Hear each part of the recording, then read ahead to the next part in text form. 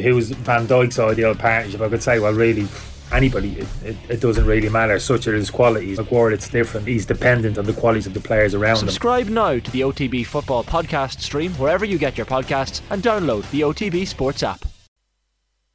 You are very welcome along to the Sunday pay-per-view here on Off the Ball. Plenty for us to talk about over the next hour or so. It's a big day in rugby. Ireland are taking on Italy, where potentially the Italian team could take their 100th defeat in the Six Nations. We'll have plenty of updates on the game later at the Aviva Stadium. We'll be taking a look at a lot of the build-up, including an interview with one of Ireland's newest stars in wing Mac Hansen, who's already got a try and an assist in the first two games in the Six Nations. But plenty to look at across the back pages today. We start with the back of the Sunday Times, where Roman Abramovich is going to feature quite prominently at the time that Russia have invaded Ukraine this weekend, and Chelsea have been put into a charitable trust. So basically Roman Abramovich's shares within Chelsea are now pretty much untouchable by the UK government if they decide to go after former Russian oligarchs and potentially freeze their assets. At this stage, Chelsea have been moved away from the personal pot of Roman Abramovich. Also, pressure builds on Russia for boycott is the story by Jonathan Norcroft on the bottom of the back page of the Sunday Times today. This follows on from Robert Lewandowski's comments yesterday, where Poland say they're unwilling to play against Russia in their upcoming World Cup qualifier because of the situation in Ukraine and the potential from perhaps more Baltic states coming under pressure from Russia as well. Struggling Leeds set to sack Bielsa was a story which was on the back page of the Sunday Times ahead of today. We know that Marcelo Bielsa has now been let go by Leeds. They're in a fairly perilous position just above the Premier League's drop zone. They've conceded 24 goals over the last week and a bit, and they were hammered again by Tottenham Hotspur by 4-0 yesterday. Eamon Sweeney on the back of the Sunday Independent has got a similar theme as well.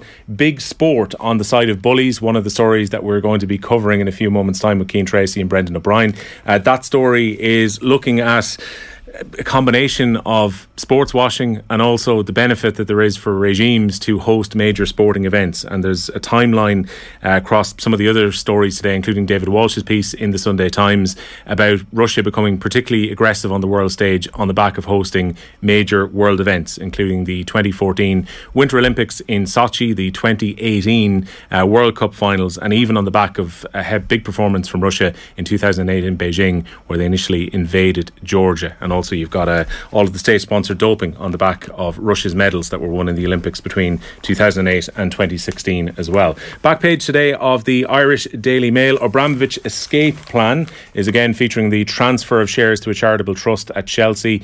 Also, they've got a very despondent looking Cristiano Ronaldo, who hasn't scored in his last 6 games now for Manchester United. Again, United drawing a blank in their draw with Watford, which keeps the race for the top 4 very much alive as we go into the last 12 or 13 games of the season. Nick Harris also has a piece, kick the Russians out of the World Cup, as sanctions on a sporting scale continue to mount up for Russia since their invasion of Ukraine, which include the Formula 1 Grand Prix won't be taking place in Russia this year, and the Champions League final was stripped from St. Petersburg and moved to Stade de France in Paris. Rom out of town is the back page of the People, again focusing on Roman Abramovich and the movement around of those shares. They're also taking a look at Manchester City's very controversial win against Everton. We'll be talking about the Premier League title race, and also Lukaku is across a lot of the back pages today. He had the game of 7 touches last week against Crystal Palace, didn't get to play midweek against Lille, and we'll see if he starts in the Carabao Cup final. The one guarantee we know is that Caoimhín Kelleher will start for Liverpool. Rom Shell is the back of the Sunday Mirror, again a familiar theme with Roman Abramovich and potentially action from the UK government towards him, but it will be individually as opposed to going against Chelsea now that they have moved for a charitable trust model. Kelleher for Leather is looking at Caoimhín Kelleher starting in the Carabao Cup final this afternoon at 4:30. Our live game here on News Talk will be Wolves against West Ham from 2 o'clock. And then the back of the Sun, mix of stories really. They're looking at the GPA on the back of potential integration of the Camogie Association, Ladies Football Association and the GA after it got 90% of backing from delegates at Special Congress. Also, there is backing for a new championship, the Green Proposal, which will come in from 2023. And Neil O'Riordan, you'll see, has got Mac Designs, which is about Mac Hansen here on the back page. And we'll be talking about the rugby with the lads now in a moment. So we've got both Cian Tracey and Brendan O'Brien here with me. Lads, how are you getting on? All good. You guys are here before you go to the Aviva Stadium later on, so I think probably starting with the rugby might be the way to go. all expectations would be Ireland are going to win this game. Italy are on a horrific run, going back to that win that they had against Scotland back 7 years ago today at this stage. It's been a fairly miserable run. I know Bernard Jackman's been writing about it today as well, that he says the Italian Federation have to take a lot of responsibility. Ronan O'Gara was saying to us on Friday that if Italy are going to improve, they have to show performances like their under-20s showed against England. But it's a very, very grim reading when you look at Italy's record over the last 7 years in particular, and those consecutive defeats that they're now on. Yeah, absolutely. And even there was so much made of the 20s win over England a couple of weeks ago, but you look at what the Irish 20s did to that same Italian team on Friday night. They absolutely destroyed them. So I don't know, I wouldn't quite say it's a new dawn either, because I think we've seen young kind of Italian players breaking through, but it just hasn't quite materialised to the senior team. So yeah, I'd be expecting a big score. Today I actually bumped into one of the players when I was walking into studio this morning. They're obviously staying nearby in Dublin City and looked totally calm. So I'd say the players can't wait to get it going either. And like you said, one of them, Mac Hansen, is across the papers today, and he's, I suppose, Brendan, you'd probably agree with me, from a journalist's point of view, he's been a breath of fresh air to come in, because he's a guy who's been given a second chance, really. For anyone that doesn't know, he got picked up by Connacht because Andy Friend, the Connacht head coach's son, worked in a bar that Mac Hansen used to drink in. Some of the stuff is great in the papers today. He was an electrician. He describes himself as, I was literally just terrible at it. They wouldn't let me do any hard jobs at all. I was pretty much just nailing the line that we'd run the wires through. I didn't actually do any electrical work at all in my time as an electrician. So he's a really laid back guy. He's obviously come from Australia. His mum, Diana O'Shea, is from Castlemartyr in County Cork. So I think it'd be very interesting to see how a guy like him goes in the same back three with James Lowe, because they're very, very similar personalities. They both got long flowing, long hair, which is a kind of a funny aspect to it as well. But I think that's one of the most interesting aspects of the Ireland team selection today, is how that back three goes. And having a guy like Mac Hansen in there, it's just great. It's great on and off the pitch. He also touches on the fact that he did a lot of childcare when he was in Australia. So this is a guy who was an electrician, not really doing any electrician work, a guy who was minding kids, and is now suddenly finding himself starting his third game in a row in the Six Nations for Ireland. So it's a brilliant story, and like I said, it's covered well across the papers today. It's not quite the career path, Brendan, of many Irish players who go well in school, go into an academy, become a professional rugby player, and then get into the international senior system. This guy has gone a slightly different road here. Absolutely, and you think of how many of the Leinster players are key to the Ireland team, so how many of those have come through the private school system in Dublin and the Pale region as well. I love the fact that one of the quotes Mac Hansen says in the paper today is, "I didn't wipe any bums." I didn't expect to see that when it was opening up, Ireland-Italy preview stuff today, and it is a great story. And you have to say hats off to the identification process. I know Cian touched on how it was a little bit kind of, meeting in a bar, it could have happened to anybody, but I think one of the lads who writes about it in the papers today said, don't be too fooled by that. Connacht would have done a bit more due diligence. That was probably the key or the trigger for it. But I think there's a part saying about how they had their eye on him for 2 years or whatever. He'd been in the Australian sevens, and when you step back from it, it's just astonishing that this guy 8 months ago, he wasn't even in the country. You look back at, I think the previous instance I remember of a player like that, he might have been Michael Bent when he was fast forwarded into the squad. Turned out to be a great player for Leinster, but it didn't happen for him for Ireland. And when you think back to his first few days in the country, he was pictured with the hurley. He was kind of nobody meant to set him up for a fall, but it happened. So for this guy to come in and do what he's done is just incredible in the Six Nations. Yeah, and Andy Friend came out with a quote a couple of years ago, because Connacht have to shop in this kind of market that's not your marquee names. It's just a natural fact of the Connacht's budget. But he said that we have to shop in Aldi compared to others shopping in Brown Thomas. So if this is what they're getting in their likes of Aldi, then what a signing he's been, because he's been, like I said, such a breath of fresh air. To start 3 Six Nations games in a row is pretty incredible, because I spoke to him at the start of when Ireland were actually training in Portugal. He was put up for interview, and I was asking him, what would it mean, to get a cap for Ireland? And honestly, his reading of it was, if I get a cap at all in the Six Nations, it would be unbelievable. So this guy did not expect to be starting, let alone 3 games in a row. So it's just a brilliant story, and it just shows that like you said, Connacht did their due diligence, but it also shows that Andy Farrell is a really good identifier of talent as well, because he's thrown him straight into the deep end and he's thrived really. So I'd expect we'd probably see more of his influence today against an Italian team who should pass up a few opportunities. Yeah, and look, one of the concerns that was there about Mac Hansen was potentially defensively, but Andy Friend was very defensive of that. He was saying, look, I've had no concerns about this guy, he's really good in the air, he has put in huge work on the defensive side of his game since he's arrived in Galway as well. And look, he's been rewarded by starts. Not just typically, if they were going to put him in after having November, Italy would have been the game where you probably give him his first start. Yeah. But fate was placed in him in the first 2 games against big opposition as well. Yeah, I mean, James Lowe's injury opened up the door from, another great story of a guy coming over from the other side of the world. And as well as that, we should remember Mac Hansen had a minor injury in January, and did he miss a couple of games back then? Yeah, he missed a good few, yeah. I was at the game he came back for. I think that was Munster in the sports ground, when he was very slow getting back into his own 22. Poor clearance kick, and they coughed up a try. And I remember thinking, I'd heard so much about this Mac Hansen guy, you've seen him on TV, and this is the first thing he's done. I'm like, oh, right, okay. But that's literally the only thing I can think of that he has done wrong, and he was so, rusty at that stage because of the injury.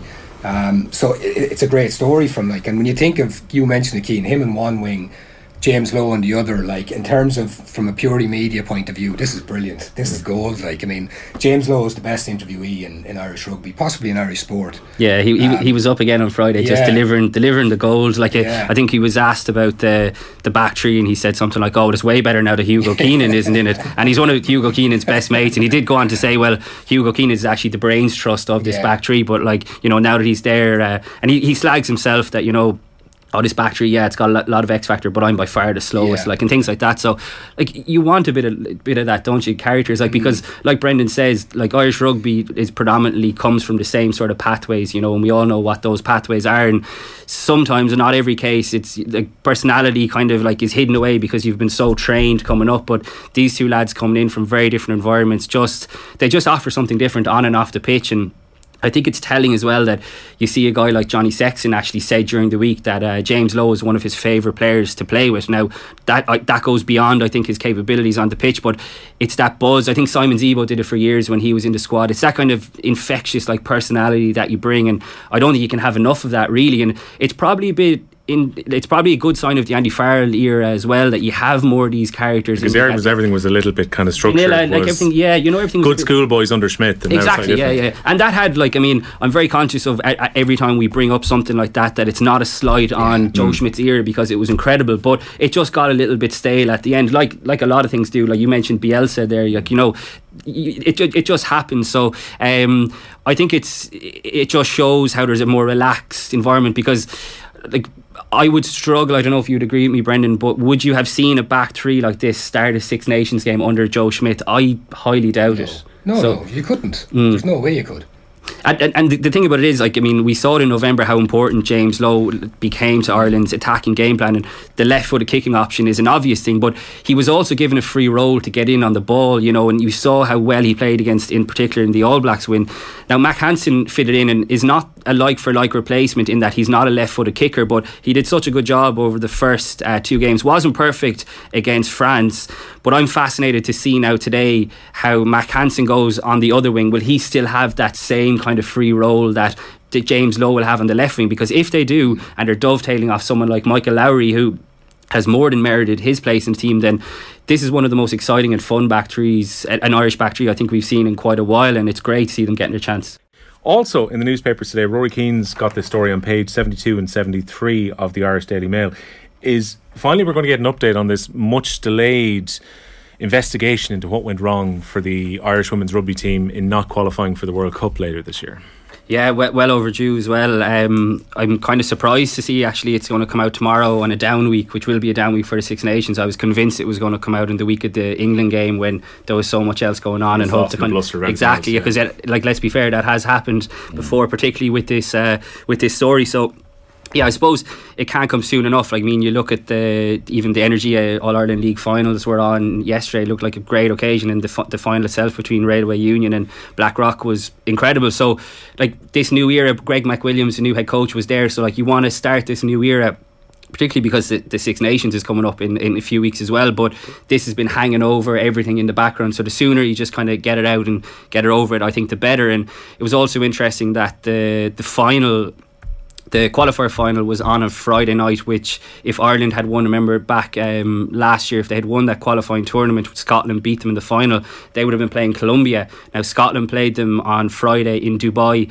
and absolutely destroyed them. I think I'm right in saying Colombia had never lost a game, which was just utterly insane because they had clearly never played a team of like half decent opposition. So Scotland put a big score on them, and now they're going to the World Cup in New Zealand later this year, and Ireland are starting from scratch. So it was just a reminder of how frustrating that was, and it's a reminder, like you said, Rory Keane has the piece in here, how, you know, this really needs to happen as soon as possible so Irish rugby can move forward. Because like I said, there's a new coaching staff in there. Niamh Briggs has come in with Greg McWilliams, but you can't move on until you take the, and I was going to actually say, Brendan, I was going to say the ultimate kind of rugby thing, take the learnings from it, but I very nearly did, but I stopped myself. But, no excuse. But you've got to figure out like why Ireland failed to qualify for World Cup, which just should not happen. It absolutely should not happen, particularly when you look at the resources and the quality of players that are coming through. So you've got to find out why that happened, and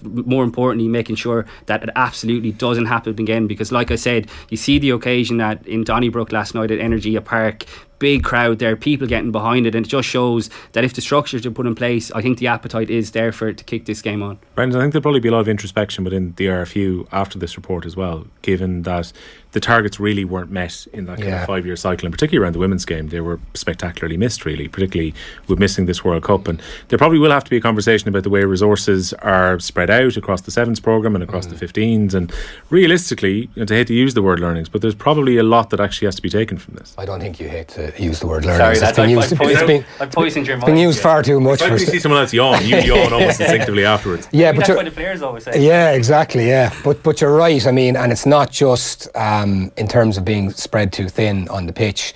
It's at administrative levels as well. There should be clearly a director of women's rugby that is their brief. There's too much crossover, there's too much grey area. If you had a pie chart of responsibilities with the would you have that administrator across 15s and 7s and then leave Anthony Eddy to have a more defined role elsewhere? You'd have to define both of them. So you need a central figure on the women's game, but then you have to decide as well, where is the 7s and 15s meshing, or where is it not meshing? And they're sticking to the view pre-report coming out that we're not robbing Peter to pay Paul here. But I mean, you look at the experience of the players who are on the pitch in Parma in that qualifying tournament. It was players in key positions with a handful of caps. In a World Cup qualifying tournament, that's where we're at.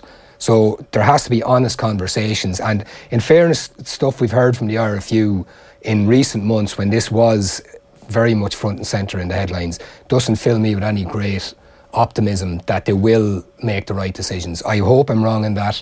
I think honesty needs to happen. It needs to stop now. Keane's right.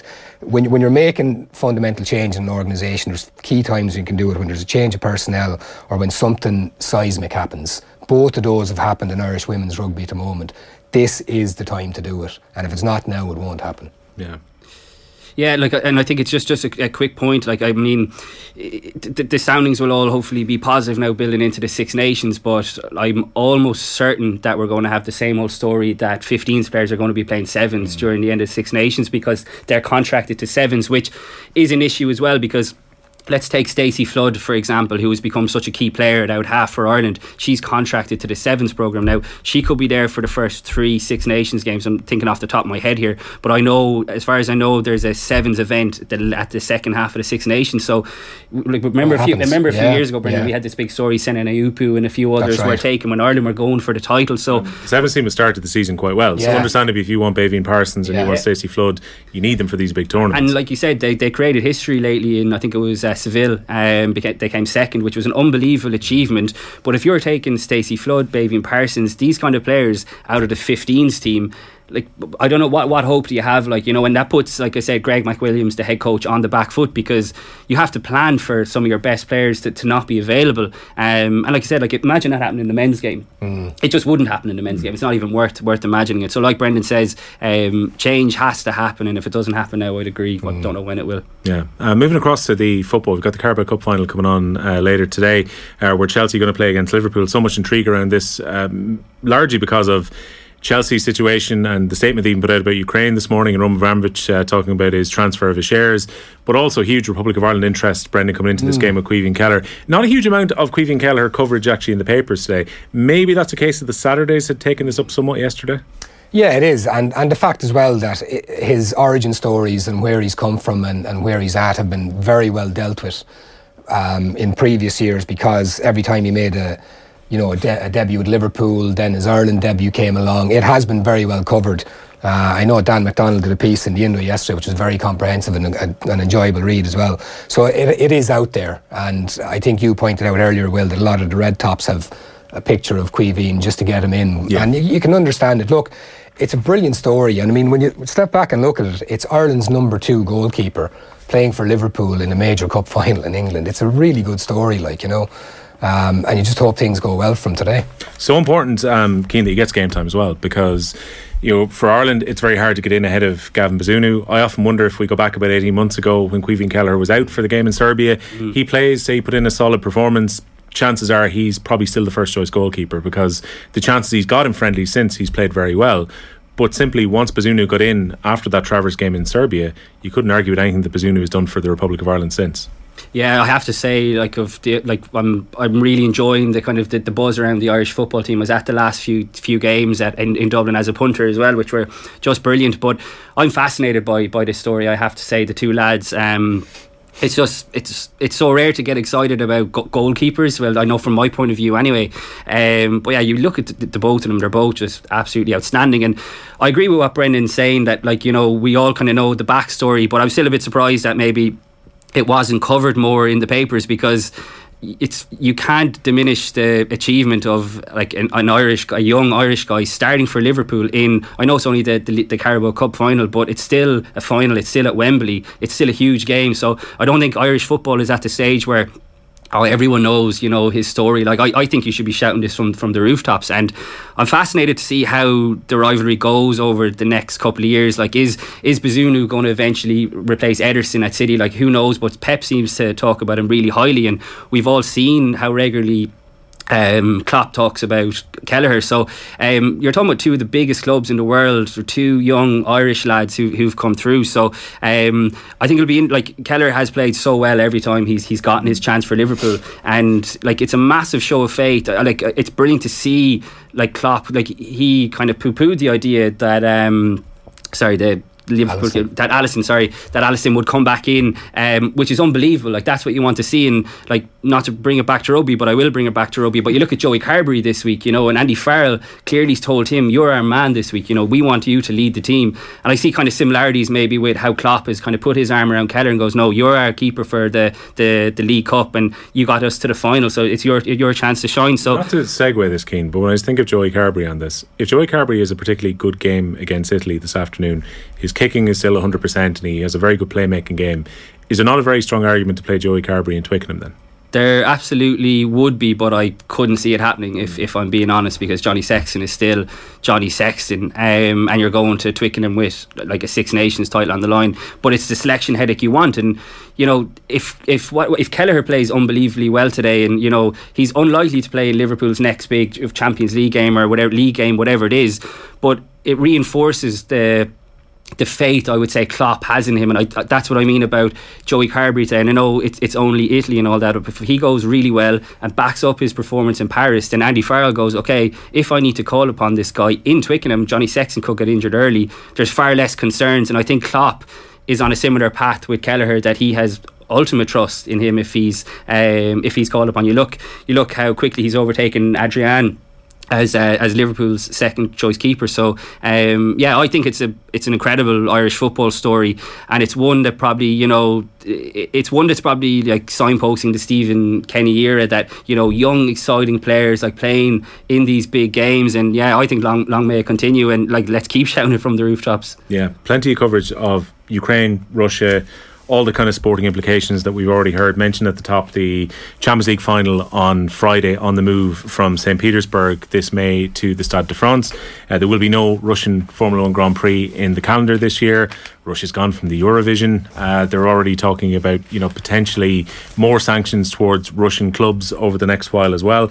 This is covered in quite a few different places. David Walsh in the Sunday Times today. You've got Eamon Sweeney on the back page of The Independent as well, who I think kind of sums up a lot of the issues quite well. The subtitle of his piece is "Big Sport on the Side of Bullies," and the fact that hosting sporting events oftentimes adds legitimacy to regimes. And in this case, he talks a lot about the fact that Vladimir Putin has used hosting sporting events and the prestige that comes with that, particularly when you look back at recent Champions League finals, the Europa League, you're looking at the Winter Olympics in Sochi. We all remember the state-sponsored doping, lads, on the back of that, which was unveiled ahead of 2016. And then after the McLaren report, Russian athletes were still allowed to compete, where they did relatively well in 2016 at the Olympics. They hosted the World Cup in 2018, which is where Gianni Infantino got his Medal of Friendship from the Russian Premier. And all in the middle of that, in 2014, Russia had gone into annex Crimea, and they had gone into Georgia back in 2008, not long after the Olympic Games. And also, in the middle of all this, we can't forget the fact that Saudi Arabia is currently bombing Yemen at a time when Saudi Arabia has bought Newcastle United effectively through an investment fund. They're trying to set up a golf league to try and rival the European and PGA tours. And also, we look at issues around the Abu Dhabi regime, and there's a certain hollowness as well. Yes, when you see Manchester City coming out in Ukraine jerseys when they're owned by Abu Dhabi. Sport can't get away from the fact that these regimes have now bought heavily into particularly European sport, Brent. Absolutely, yeah, and there's a lot of symbolism about it today. And Ollie Holt in the Daily Mail asks a very, I think, relevant question, and he says, in relation to the Carabao Cup final today, he says, what do Chelsea do now? Presumably taking to the pitch at Wembley draped in Ukrainian flags, as Everton and Manchester City did at Goodison yesterday. Would it be a little embarrassing, given their owner's association with the invader? Do they attempt any show of sympathy for Ukraine's plight? Presumably not. Do they just ignore it? What a shameful, shameful mess. So just imagine that image if Chelsea do win today and they're going up the steps. What do people think? You're looking at it and it's so hard even now to get your head around it.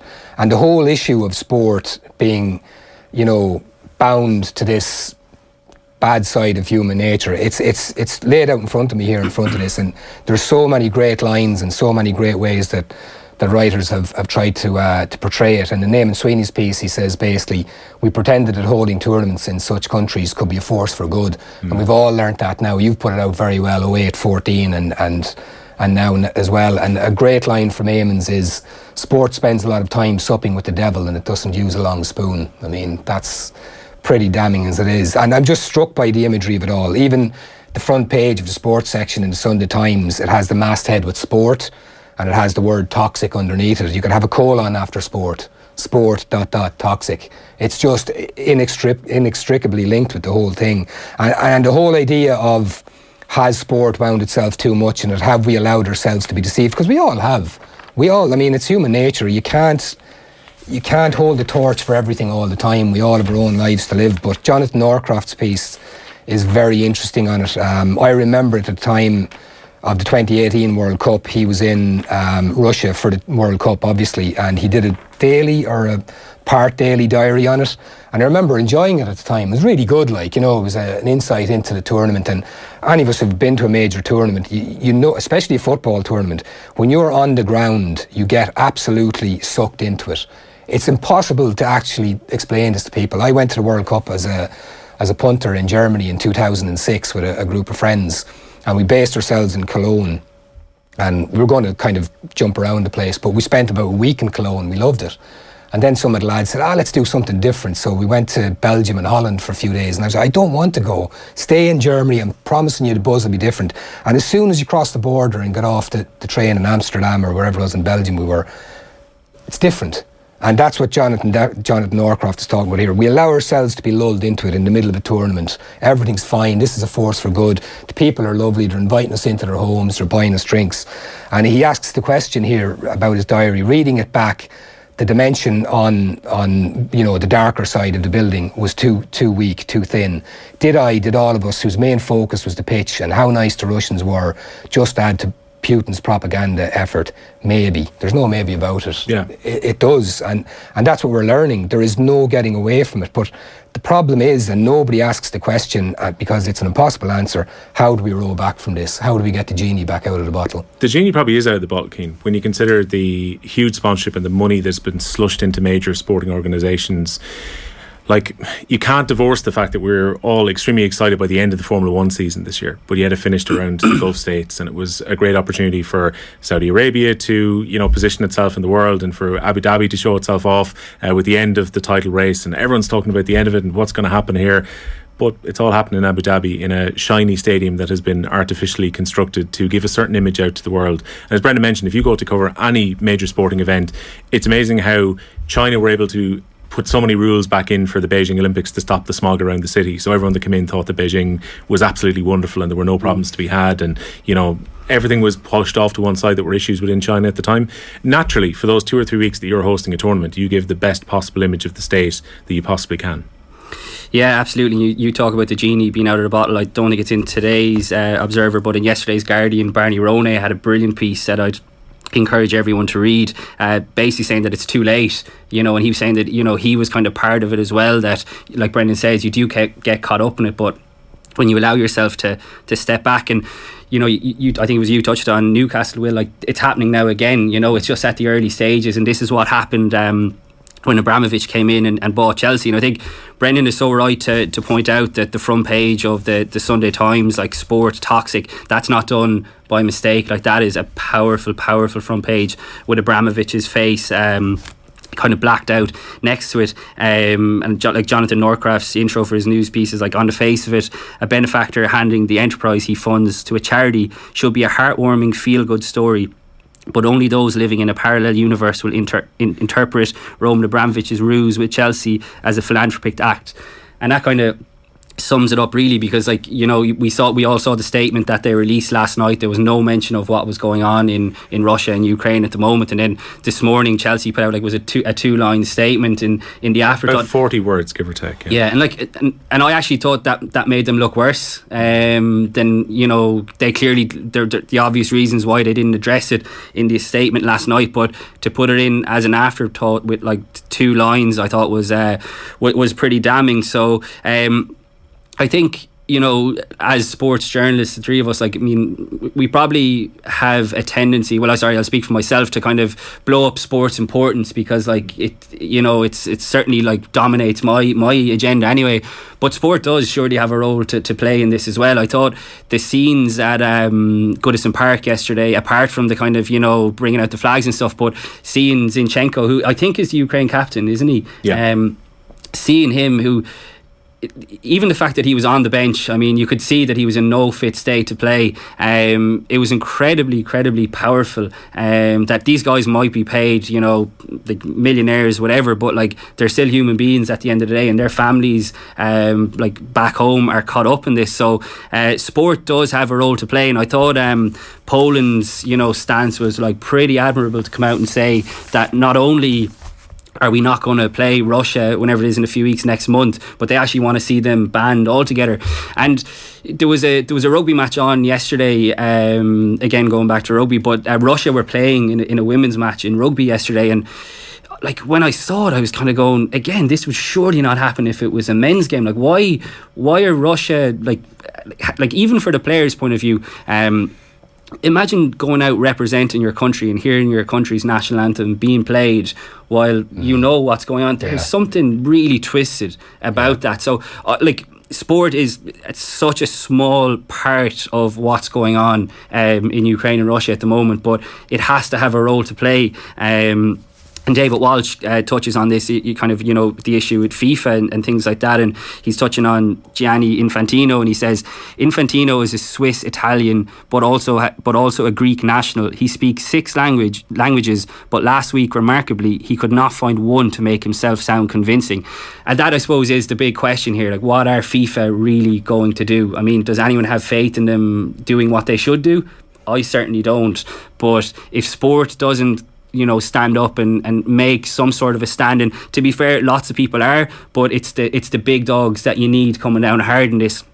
And if Russia were banned from the World Cup, like that has to have like some sort of an effect. I mean, I'm not saying it's going to suddenly stop what's going on in Russia and Ukraine, but it has to have some effect. So it'll be interesting to see what happens. But I mean, I wouldn't be holding my breath for Russia to be kicked out of major competitions, but it's probably what really should happen, shouldn't it? Sometimes it feels like there's going to be very hard justice when it comes to indiscretions. I even think back about 2016 with the doping, where for a long time after the McLaren report, it appeared the IOC were going to ban Russia entirely. That maybe some athletes would be able to prove that they were clean and they'd be able to run under an international flag, and that would be about it at the Olympics. And yet, for the best part, Russia were allowed to compete as normal in 2016. And it felt like there was no great punishment, even at a time. And I know a lot more has probably come out in the 2 or 3 years subsequently, but that Russia were state-sponsored doping and using the effective old KGB to discreetly hide what was going on as well, since at least the 2008 Olympics, maybe even before then, to make sure they accumulate as many medals as possible. And that was all about international prestige. It was to say, we've won so many gold medals at the Olympics and at the Winter Olympics, and even at that time, they allowed the FIFA World Cup to go ahead in 2018 when they were very aware that there was actually a doping program happening in Russia. So oftentimes the talk is really big, but the action can be quite small. And that's it. It's the drip effect. It's the same as the Russian money in Londongrad or London or Moscow on Thames or whatever that they call it. It's that drip effect over 10, 15 years. And once you take one step back, or once an Infantino or a Sepp Blatter makes a little bit of an excuse or dodges an easy question to condemn something that should be condemned, the whole house of cards falls. The morality of it gets stripped away and stripped away and stripped away. And it's every level of sport. I mean, we talk about FIFA and the IOC and UEFA, and I think it was the Volleyball Association that came out and said, no, we're still holding our tournament in Russia. You're like, oh my God, it's not just the big boys and big girls get it wrong. It's all levels. And there's a paragraph in Eamon Sweeney's piece in the Sindo where he talks about the NBA as well, and he mentions the Houston Rockets executive Daryl Morey, who tweeted in support of the Hong Kong democracy movement, and players queued up to criticise him. And Eamon says 17 leading NBA stars have sponsorship deals with Chinese shoe companies linked to forced labour in the Uyghur home province of Xinjiang. So I mean, like, you could, even if FIFA were doing everything right, even if the NBA was doing everything right, it sinks down, and that's what we're saying. Like, how does this roll back? Like, an anarchist would have an answer to this: burn the whole thing down and start again. But that's not going to happen. Do you know what I mean? And what's interesting for me as well is, across the coverage on Russia and Ukraine and sport today, is things like that NBA story that I wasn't aware of. I mean, that's shocking when you think of how can anybody come out and condemn what that NBA executive said. Like, I mean, how is that humanly possible? And Jonathan Norcroft's piece again, we know about stadium workers' issue in Qatar for the World Cup, and that's been front and centre. But he talks about how in 2017 the campaigning Norwegian football magazine Josimar ran a gruelling and remarkably bravely researched piece called The Slaves of St. Petersburg, and that detailed use of migrant workers, many from North Korea, to build the World Cup stadiums in Russia. I hadn't a clue about that. I was unaware until this week, yeah. I mean, and that's the papers today and yesterday and all week. But even if you just limit yourself to sports pages, the amount of little nuggets and details that are coming out that just leave you despairing. And it's all this information, and we talk about this with social media and all the media we have and the TV channels and radio stations. It just feels overwhelming, and it is hard, isn't it, to kind of step back and go, where does it end? Where do we get out of this? Like, I mean, it's like the Manchester United situation, the Glazers and the new club that arose from the ashes. That seems very attractive now, I think I'll go and I'll watch Division 4 rugby for a while. And it's also, before we move off this, Cian, it's very difficult for an actual sports fan. I remember saying this on this very show when we spoke about Newcastle. You're a Newcastle fan, say, for your entire life. You've gone through the Mike Ashley era. That's been pretty painful in a very different way. And then you hear the club is going to be sold to a Saudi investment fund. You might more realistically not be a fan of the fact that the Saudi Arabian regime are effectively coming in to bankroll your club and use it as a plaything. But do you just abandon your club at that point? Like, do you think Spartak Moscow should be kicked out of the Europa League because of the fact that Russia have been aggressive in Ukraine? It's a really, really, really difficult one to hold a very strong moral position and also just look at sport for sport's sake. Yeah, I couldn't agree more, actually. I've had similar thoughts. I think any rational kind of Newcastle fan or City fan, whoever it may be, would think the same way. But for those who say like, oh, you know, you can't support that club, it's kind of easy for us to say when we're watching from afar. But if you're from down the road from St James's Park and it's all you've ever known, and your dad and your granddad, like you went to the games with all of them, or you know, your mum, whoever it may be, it's not as easy to turn your back on that. Like, I mean, you think about it, that like, you know, if like I grew up going to Munster rugby matches, like in a parallel universe, if Munster got bought out by something like that, would you still be able to support them? And you wouldn't be able to support what they stand for, but they're still part of kind of who you are. So I think we're a bit detached from that, like living in Ireland and, you know, not like really feeling it on the ground. But it's the people who get caught up in this. Like, I mean, David Walsh is writing again about the 15-year-old like skater in the Winter Olympics, Kamila Velieva. Sorry, that's a hard name to pronounce.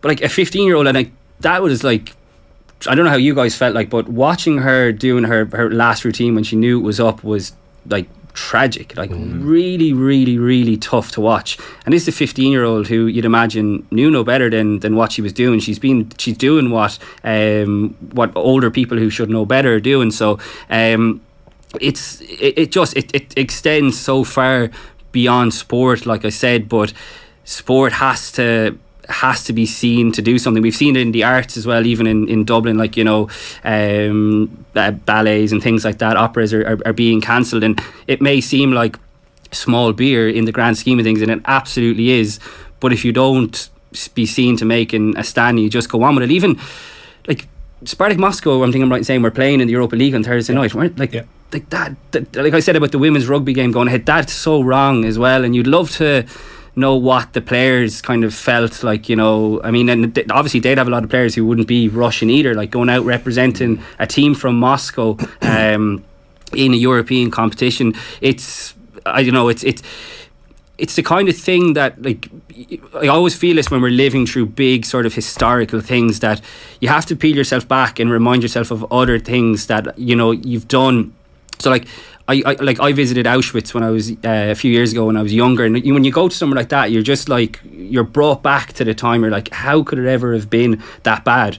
But when something like this is going on now, like, I'm sure you guys have seen like the images of the kids, like so many kids and fathers waving goodbye to their daughters, putting them on buses, like it's happening now. And that's why I think it's important to kind of peel yourself back and realise that this isn't some kind of thing that we're watching from years ago. It's happening now, and so many like innocent people are being caught up in it. And yeah, it's just horrible. Like, there's some of the pictures you see. Like, I mean, I saw the kids were like down in a bunker in a school, and the BBC did a really good report during the week, and I had never thought about what packing to the rafters that saying meant, and I probably use it all the time, but it was used in that report. And you see kids literally packed to the rafters in a tiny room that you could hardly breathe in, and like that to me like just really brought it home that like this is just so shocking. But like I said, sport has to be seen to do something, but whether you have the faith in the people who should be making the decisions is another thing. I think that's a good point, and it just struck me when you were talking about it. If you go back to the apartheid regime in South Africa, and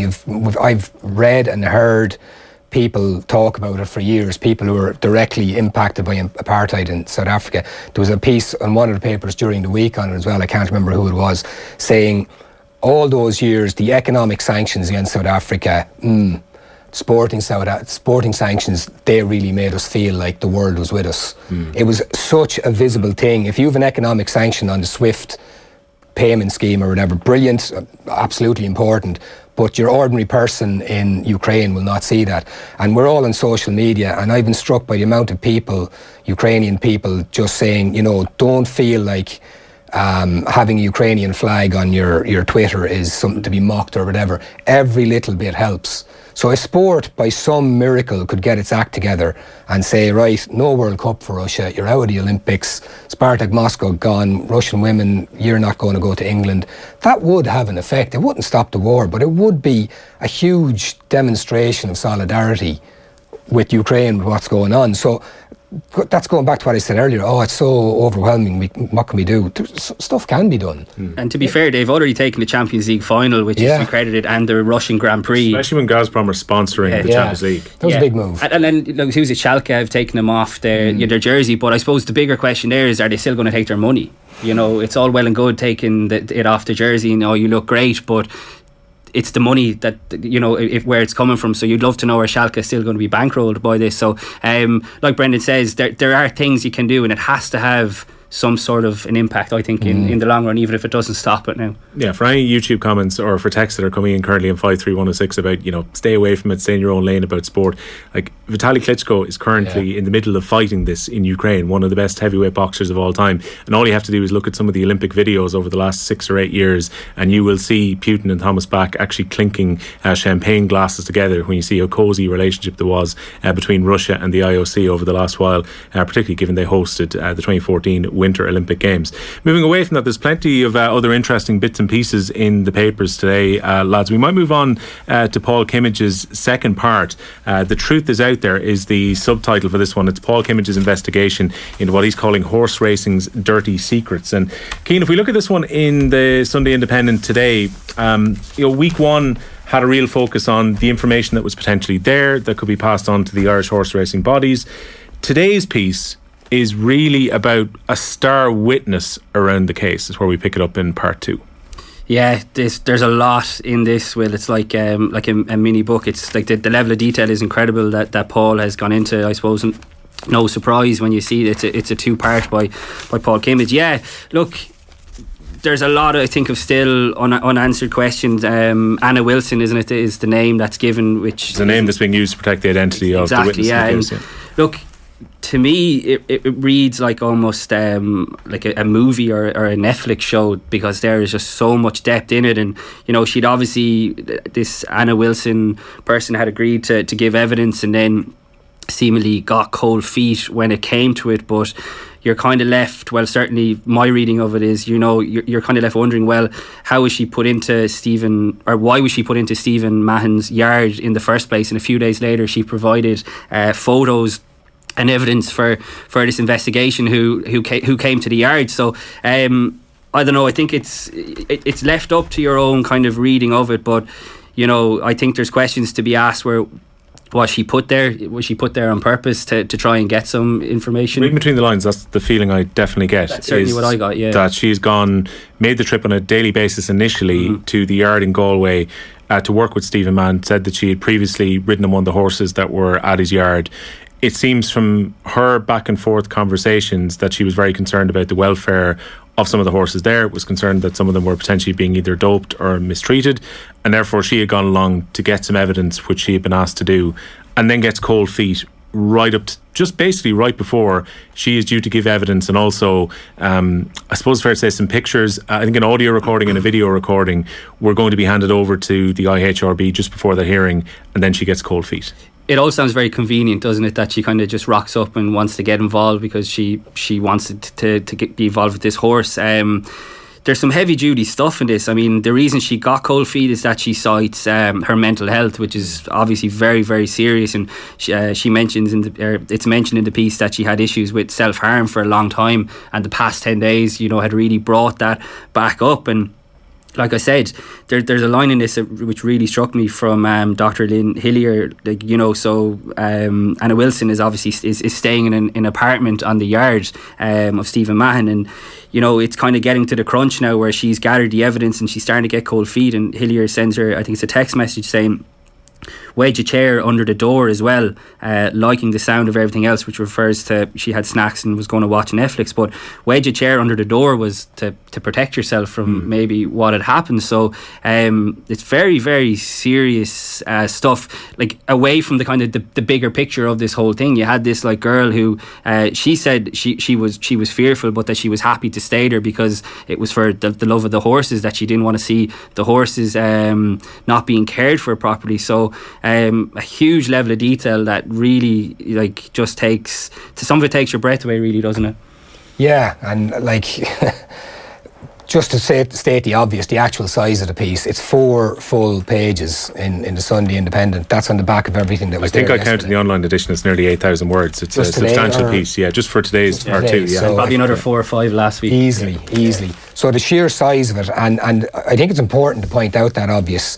You put in this week and last week, and the amount of factual evidence, testimony that Paul has put together. It's like I've lines of biro across everything here, like I haven't done since I was in college. And I'm glad I was in college 10 years ago again, because it actually gave me a little bit of understanding how to do it. But just to actually point out a couple of the things that are included in it, there is a letter from Anna Wilson's solicitor, who appears to be her dad as well. Am I right in reading it that way, or is it just a solicitor on behalf of her dad, possibly? On behalf, received it from Anna Wilson's father. There's the entire Anna Wilson story. So as Cian talked about how she ended up in the yard, there is follow-on reports from the Racing Post and Irish Times last Monday on the back of Paul's first piece. There's an email to Alan English from an unidentified person in racing saying, backing up a lot of the claims from last week. You have a lot of information on the hearing into Stephen Mahon's case with the IHRB. We're not even halfway there yet. I'm just listing what he's done. You're into part 5 of 9 here, I think. The hearing detail, you have a detail on the raid and the condition of Jeffrey's girl, which was one of the horses key to it. You have a lot of the exchanges between Lynn Hillier in the IHRB and the witness Anna Wilson. A lot of verbatim texts that Cian has referenced. You have stuff on the suspension of Stephen Mahon on the back of the perceived state of his horses. You have more communications between Hillier and Wilson. We're nearly there. That's nearly half a page. Then you have a letter from Clean Guy, IHRB head of legal, to Stephen Mahon's solicitor. And at the end of it then, you have Tom Doran, who's the owner of Jeffrey's Girl, who in an email is basically saying, it is my absolute belief that the IHRB have shamefully exploited the tragic events surrounding Jeffrey's Girl to malign and attempt to ruin Stephen Mahon's career as a trainer of racehorses. That is amazing stuff to see in print. It's absolute. And just finally on that, just like in all the words Paul has had, what popped into my mind at the end of it was the heading on last week's one, which was Paul Kimmage investigates Irish horse racing's dirty secrets. This is incredible stuff that we very rarely see. And that's all that Paul has put together from this one side of the story. And I'll draw your attention then to the first page of it today, which is the last column just ahead above the heading 2. On Friday, Clean Guy, who is currently the IHRB's interim CEO, said that they have clear evidence which refutes the allegations in the email from Stephen Mahon's solicitor. And then here's the one I want to point out. She added that the IHRB will not comment on any aspect of a specific investigation. So we've spoken about Chelsea and their 40-word statement this morning. So here's the IHRB. It's not even an investigation that's currently going, which a lot of sports organisations can won't use. Comment until there's actually... This has to be let run. We see it with the IRFU talking about the women's strategic report. We're not going to say that and let it run its course. This has run its course. It's done. This guy was given his suspension, this trainer. And all we have from the IHRB is we will not comment on any aspect of the specific investigation. And I think it's fair to say with what we've seen this week and last week, we deserve more from the IHRB in this. Something I found quite interesting, actually, my highlighter ended up hitting was in section 3 for anyone who's reading the piece later on. It's actually the anonymous email which was sent in to Alan English of The Independent, and it was a claim made towards the end of it where this person had said that she previously worked in a yard and that she had passed information on to the IHRB and had felt that her whistleblowing had not actually been properly followed up on, which, you know, reflects back on the piece last week where, you know, Stephen Mahon, who has been disgraced as a trainer and who has currently had his licence taken away, has said that he has information that could potentially implicate other trainers as well. This raises a real question for the IHRB further down the track about how these complaints are dealt with. And they have said in their statements that they swiftly move in and that there's any concerns about duty of care, they step in. But there are plenty of claims within these 8,000 words today that that's not the case. And I'm sure that's going to be part of part number 3 when we come around to next week as well. Yeah. Like, what I wonder is, like, I'm not a horse racing fan, whatever, like, you know, I wouldn't be like following it, but obviously everyone has probably been with a passing interest in sport, has been great by this, but like, has this story like made a splash like elsewhere? Like, Paul is obviously incredible detail, and I'm very conscious of the fact that it's a legal quagmire for people to be going after, but I'm just curious about other racing types. Like, have they actually gone now on the back of this? The Racing Post, I think his Jim Bulger interview went supernova. This hasn't quite gone as much, which is surprising really when you look at now. Obviously the piece is only in today's paper, but I'll be interested to see the coverage now during the week of, like, are other people going to get on the back of this? Because like Brendan like outlined really well there, like the level of detail. I think Another thing worth mentioning as well is the pictures, and I thought the same last week. Last week we had the picture of Stephen Mann smoking the cigarette right next to the horse. This one, the headline is "The Truth is Out There," and the pictures of Stephen Mann behind bars, which is it's as symbolic as it gets, really. It's bluntly symbolic. It's extremely powerful, and we talked about the front page of the Sunday Times, and I'm always fascinated, having worked on the Irish Independent sports desk. Like, this stuff doesn't happen by accident. Like, there is so much time, there's so much effort put into how this looks, and to get a picture like that of a guy who's obviously a whistleblower behind bars is just incredibly powerful, and doesn't happen by accident. That's down to like just really, really good design. Brendan, you said you've kind of started doing a few shifts, but I'm sure you'd agree like that. Like, it ties the piece together so well, doesn't it? Absolutely. I mean, like the headline last week, and you've said it all. I mean, that just draws you in straight away. The truth is out there. If you knew nothing about it, if you didn't see last week's, and you were flicking through the paper and you saw that image of a guy behind bars and the truth is out there, even if you didn't see Paul Kimmage's byline under it, you'd be like, wow, that's pretty interesting. It's the benefit of print as well. Yeah. I got up early this morning and Same. I got slightly ahead, so I had a quick look at the online edition of this, and it actually stands out much better. There is now almost a Paul Kimmage formula for these stories, which is a good attention-grabbing picture on page number 1. You get the scene set, and then you get kind of parts 2 to 7 in between, with the inset photographs that generally give you a little bit of the background as well, which you just don't get when those 7 images are collated at the top of an online article. Absolutely. Like a newspaper, that's the thing, like the old cliche. But and the one last week was the same. Because like even now I can remember it was him smoking a cigarette right next to the horse, and it was extremely powerful as well. So I always think these things are worth pointing out, because obviously Paul has done all the legwork, but I mean, journalists, our photographers are also technically journalists as well, and they really help tie the piece together. And I couldn't agree with you more, Will, and that does happen so often. I know it myself, like from reading the online version, you don't get the same. It doesn't have the same kind of impact. And even if you were reading the newspaper online, you would get that. But there is nothing like kind of turning the page of a newspaper, and it does go from, like in the Sunday Independent, it goes from GAA straight into this, and you're kind of like, whoa, okay. So it really does stop you in your tracks. And then you said about the hour it will take to read the piece and actually get your head around it, and it's just, like I said, some of it takes your breath away, really. It's just phenomenal detail. Just a few minutes to have a look at some of the other stories that are there. Brendan, I was surprised by the amount of Dublin coverage that was there. I'm not sure if this was a few journalists ahead of Sunday licking their lips about Dublin's trip to play against Kildare and maybe getting sucked into a relegation battle, but a lot of different stories across the papers today. We kind of marked them down earlier. So Colin O'Rourke is saying it's an attitude issue. Shane McGrath's got a piece examining where it went wrong and what teams are going to fill the void if Dublin do start to fall down the ladder. Eamon Fitzmaurice has been writing about the kick-out strategy with Dublin, how that's changed without Stephen Cluxton. Malachy Clerkin talking about the longer ball causing problems for Dublin in the first 3 games. It seems that everyone has a different take on what the actual reason for the Empire's fall is. It really does, and it has been absolutely fascinating. Christy O'Connor as well had a very in-depth piece talking about, he mentioned unforced errors, how they're predictable, poor decisions up front, lack of defensive shape or structure. I think you've covered everybody else there as well. Malachy's was very interesting yesterday in the Times. He did a very kind of stats-based, well, not stats-based, but he drew in stats, but it was a very forensic look at Dublin's use of the long ball. And he mentioned, was it Brian Howard or something at one point in one of the games where he's in the full back or half back line, and he literally got the ball and he walloped it straight up the field to a clump of players, something like 4 Mayo players and 3 Dublin players.